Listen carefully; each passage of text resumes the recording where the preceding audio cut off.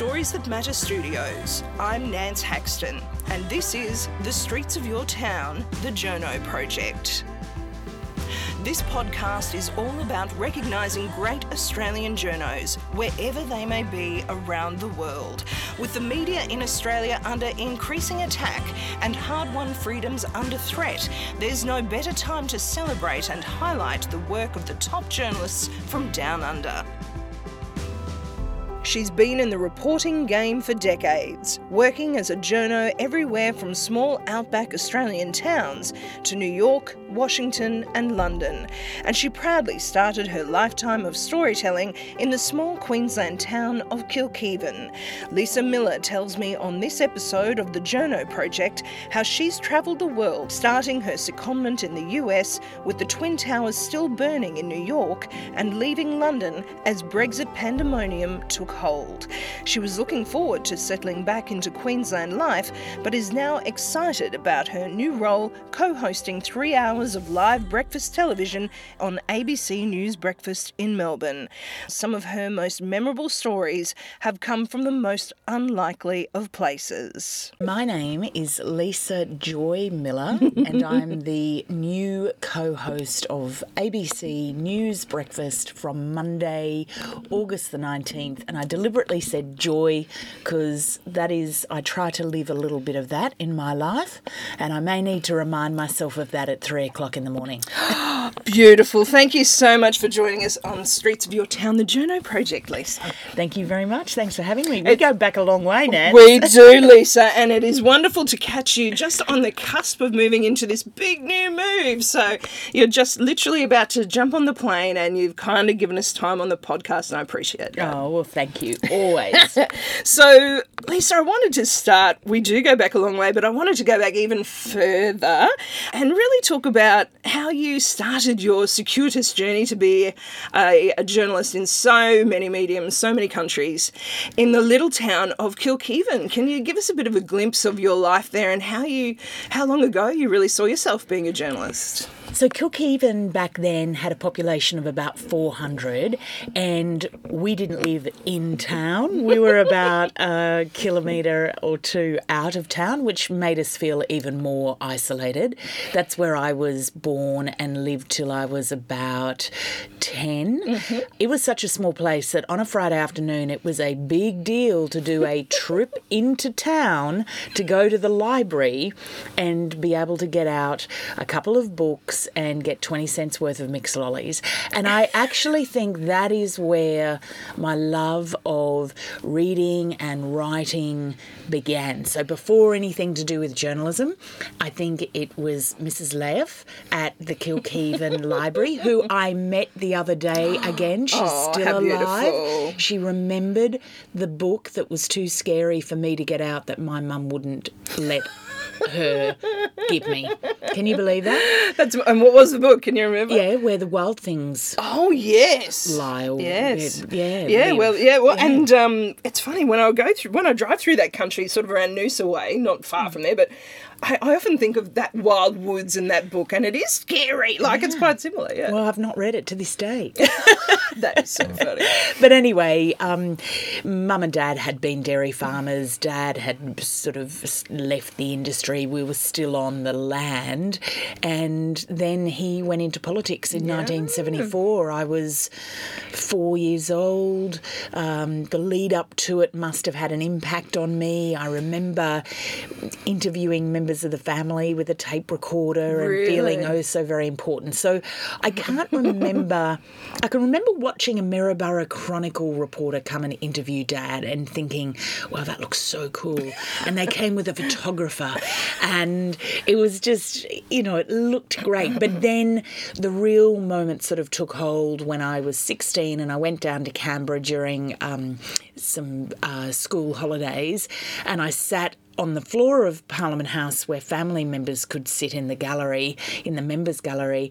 And after question time, Dad had said, "Oh, what did you think of all that?" And I said, "Oh, all I could do was look at the press gallery up above." And I remember just watching them intently, how they were looking, you know, what they were doing, what they were writing. And it just always wanted to be something I wanted to do. Oh, it sounds like that exposure had a pretty big impact on you. I think so, and also the exposure to the ABC. So there were only 2 channels on television that we could get in the country, and we were allowed to watch the commercial one on occasions, but generally it was the ABC. Of course, we've now got the echoing of that in some ways because the Gympie Times has really embraced you as our Lisa a couple of times. Well, I worked for the Gympie Times for 2 years. They taught me, you know, the basics. Like I say to people when they ask for advice about journalism, I say, go out to the regional areas if you can. There are so few opportunities out there these days, sadly. But starting at the Gympie Times and not in the city, I just credit with so much of who I am today, basically. So, and that was another, you know, just sort of happened moment because I was at Queensland University and it was in my 3rd year of journalism and I was really anxious that I hadn't nailed down a job. And so I rang the Gympie Times halfway through the year to ask if I could come and do some work experience. And the second day I was there, the Irish cadet quit in this crazy big scene where he stormed off to the pub across the road. And the editor looked at me and said, "Do you want a job?" And I said, yes. And so I didn't go back to university full time. I then finished my degree part-time so externally. You still finished it. I rang my flatmate in Brisbane and said, "I'm not coming back." And it's a trend that has continued to this day with your poor lease agreement sitting here in front of us and you've got to break your rental to go down to Melbourne. Isn't that funny, Nat, that you've walked in here and I'm trying to fill out an agreement to terminate fixed-term tenancy. I have certainly bounced around a bit over the years. But that's the thing, you know, I've lived in some of the biggest cities in the world and some of the smallest towns in Australia. So I feel like I've had a great taste of everything. Is Is there a place that you prefer to be? Is there a place where the stories are better? The short answer is no, because I always manage to find happiness wherever I am. When I lived in Townsville and worked there for Win TV, after I'd been made redundant because the newspaper in Brisbane had closed down in the middle of the night, I have always found a way to find great stories and interesting people and make wonderful friends. And people have often asked what's the difference between the US and London as far as reporting, because I did 9 years in total in the DC Bureau and then 3 years in London covering Europe through a really tumultuous time with all the terrorist attacks and the Grenfell building fire and Brexit. But I can't give you which one I prefer. I mean, all of it was an amazing experience. All of it, I hope I did well, and all of it just makes you grow every day and makes you a better reporter. That's the other thing. Like, I turned 50 early this year, and I think that I am learning things every single day about this job that we're doing. I can see it in your face. I still see that excitement for what you're doing after what, more than 2-3 decades nearly. Yeah, no, absolutely. I love it. It's my family. If I go somewhere with them and we go into a cafe, I start talking to the waiter, they're like, "Oh no, she's found a story." But I think everyone has a story. Everyone has something interesting to say. And so you just need to sometimes be quiet. And that's something that I've learned over the years, is just being quiet. A lot of my students do ask me, what's the secret with interviewing? What are some of the good interviewing tips? Sounds like listening might be right up there, hey? Yeah, absolutely. There is a real art form and technique to knowing when to just actually shut up. And let someone tell their story. And they might pause and there might be silence, but you just stay silent, and they'll then feel that comfort of revealing perhaps something of themselves that they would not have done otherwise. It does fascinate me so often when that final question that I know I quite often throw in of, is there anything I've forgotten to ask you? And it changes the entire thing. I think sometimes it's about enabling someone, like you say, to tell your story. And sometimes those leading questions don't necessarily do that. I ask that question every single time. I just came back from a trip to Europe. I was filming a foreign correspondent story, which is going to go to air in September. Oh, great. But at the end of each interview, I said to them, is there anything that I haven't asked you that I should have asked you? And when I've been looking back at the interviews and the transcripts, oh my gosh, almost every interview, that last question has given me a really valuable soundbite or grab. Yep, an angle that basically wouldn't have come out otherwise. Yeah. And I look back on your writings from this time, which is wonderful. I encourage everyone to have a look at all the wonderful correspondence reports and things that you've written of your time. I just wonder how you're even still with us and haven't had a heart attack because of the sleep deprivation. It's like the news has been your little newborn baby that you've had to be up at 2:00 in the morning for constantly all this time. Yeah. I got to the point in Europe where there were so many breaking stories that the phone would ring in the middle of the night and I'd just say, what's happened? Like I would not even say, huh? What was it? Who's ringing? It's like, what's happened?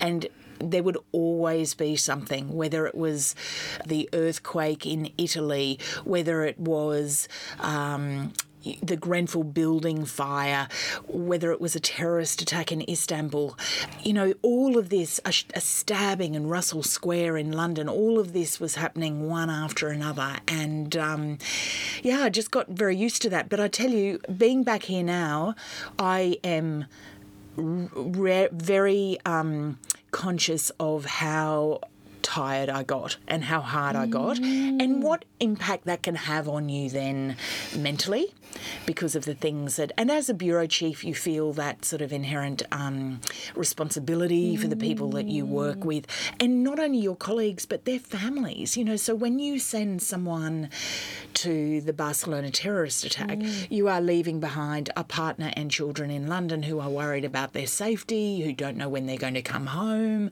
and as bureau chief you've got to take all that into account as well as making sure the story is covered properly. And you know all these people, yes, all those family connections, and yes, it's like a little family, really. And they're away from their families in Australia as well. So you're all sort of living. One thing that an American friend said to me once, which I always think about, I must have been going through a period of just feeling quite comfortable with life. And I said, oh, look, I'm thinking about taking up some crazy sport. Can't remember what it was. I said, maybe it was to do the triathlon. I said, I feel like I want to get out of my comfort zone. And she looked at me and she said, Lisa, you're living on the other side of the world from your family. You're doing one of the hardest jobs around. You are constantly out of your comfort zone. But it was so fascinating until she actually said that to me. You sort of get into this situation where your normal is the normal you think is normal. And then when you step back, you go, wow, that was so not normal. A lesson in perspective, perhaps. So what tips do you have to people doing these jobs? Because journalism is quite taxing. It is a bit of a calling, isn't it? Would you agree with that? It's definitely a calling. And how do you cope with all those pressures? Look, I think everyone makes sacrifices if they go overseas. I think there are so many different kinds of journalism that you can do, so not all of it has. So I can only sort of talk from what I've done mostly, which is a foreign correspondent. And there is a certain danger element in it. There are personal sacrifices that you have to make. I would thoroughly say to people, my God, it was the best time of my life. I mean, just the experiences of it are incredible. And even now, I will watch documentaries about something, whether it's, the UN debate that led to the war in Iraq, and I'll go, I was there at the UN. I was there. And that is a pinch yourself kind of moment. And I never took it for granted, and I still don't. I still just stop and think, wow, I am so lucky, so lucky to do this, and so lucky that I wake up every day, even if it's at 3:00 in the morning, thinking, I love this job. I mean, and I cannot believe that I can still say that after 32 years of doing this job. So it is like you're on the front row of history, as they say, whether that is in London or the UN or Townsville. That history is just as important to people that you're reporting to, isn't it? Absolutely. Some of the stories that I remember the most are stories that would never have made the national news ever. Really? I can remember doing, in North Queensland, doing a story about butterflies mating. And I still love that story. In the Torres Strait, I was taken out to do a story about the number of green turtle eggs that were being consumed by locals on Murray Island. And, you know, that was a story that I did. I did it 25 years ago, but I still remember it because of the people who were involved, and yeah, I feel pretty lucky. And when you went to America, I was reading that the 9/11 had just happened and the towers were still burning. What an incredibly... That must have been quite a conflicting time to be over there and to feel that tension, really. Well, it was more than tension. Yeah. People were still very frightened. Oh, yes. So when I moved to America, they still had the fighter jets doing 24-hour patrols over the city. So you would go to bed at night hearing the jets roaring overhead. And then, you know, if a garbage truck dropped its bin on the ground and it'd go boom. I remember texting Lee Sales, who was there at the time. Oh, we might have had pages back then. But I remember saying, what's that noise? Did you hear that noise up the street? Because she lived 5 blocks from me. And then we had this meeting in the office in Washington because they'd advised us to cover the windows with plastic shielding because of the risk of a dirty bomb.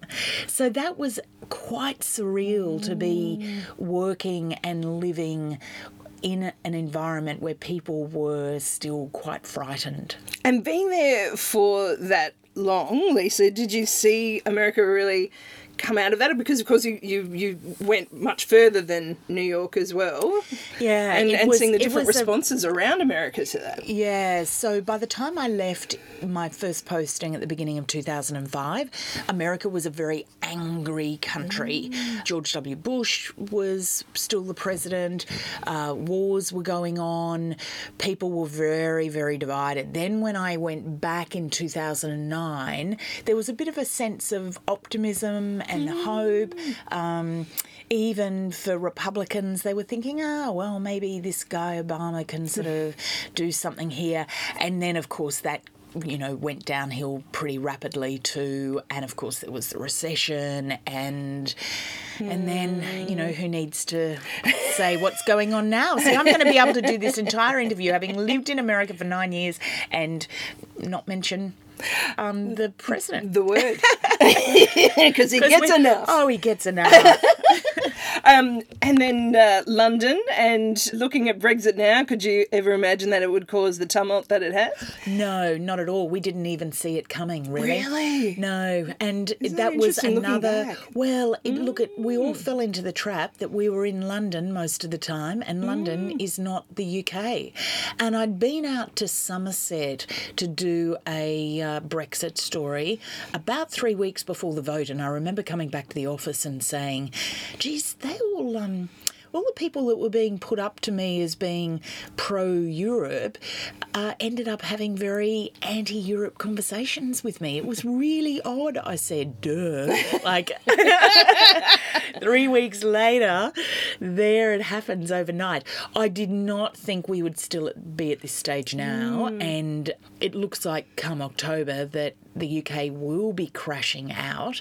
I don't think Boris Johnson is going to be a uniter. No. and doesn't seem to be. So, yeah, no, huge story. And I'll be doing it on breakfast. I know. And so going to morning breakfast, how are you feeling about that? Because that will be a different method again, I suppose. And is that part of journalism, that you've got to be able to throw yourself into lots of different ways of telling that story? I think what the biggest challenge for me will be is to expand my knowledge base of so many different things. Yeah. So, I watched The Bachelor the other night and I felt okay about that. It's research. Yeah, it's important. Exactly. Picked up a Who magazine. Yes. You know? Like that's all part of breakfast. You got to be across it. One of the things I love is the fact that you are the first to sort of know things, which, I love that about journalism.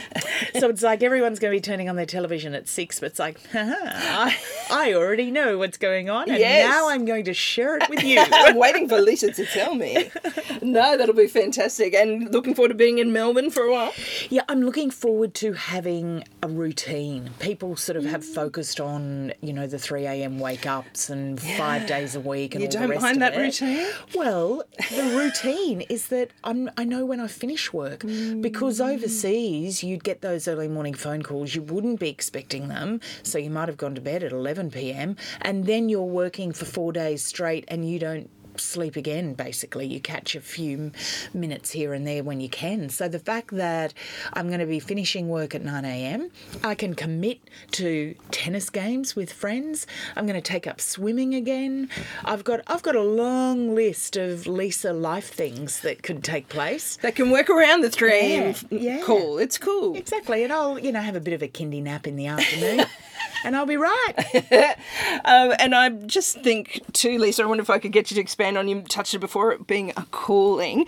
I just think of you with the Twitter jacket incident and things like that. To me, it sounds like to you that the calling of journalism is very important. The story is the key and not the frippery around it. I know, but I know that's important, and I know, so you and I have caught up in the middle of half a dozen publicity interviews that I'm doing.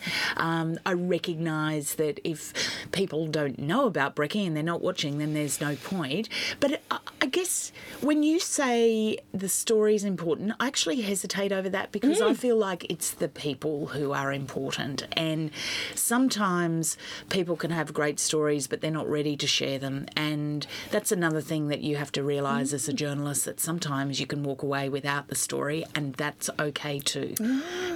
Like sometimes that happens, and it might be that 2 years down the track that person is ready to tell the story, and if you have treated them properly in the first place, then hopefully they'll come back to you when they're ready to tell the story. It sounds like that respect is a central part of your work. I feel like I've learned a lot over the years. I've definitely made mistakes. There are things that I'm not proud of, but... And it's refreshing to hear you say that, Lisa. I think often we don't really admit to those things, but even experienced journos can make mistakes. Oh, yeah. I still make mistakes. I'm happy to admit to that, definitely. And I think as long as people see you trying to do the right thing, then that's important. And just to finish, I've asked all the people on our Journo Project just about the recent media raids from the AFP in Australia, and I suppose from your international perspective too, whether this concerns you. You would have worked in so many different environments and freedoms and been aware of what a journalist could and couldn't do in all of these different countries. What do you think this means for Australia? Are we overblowing this, I suppose? No, I don't think so.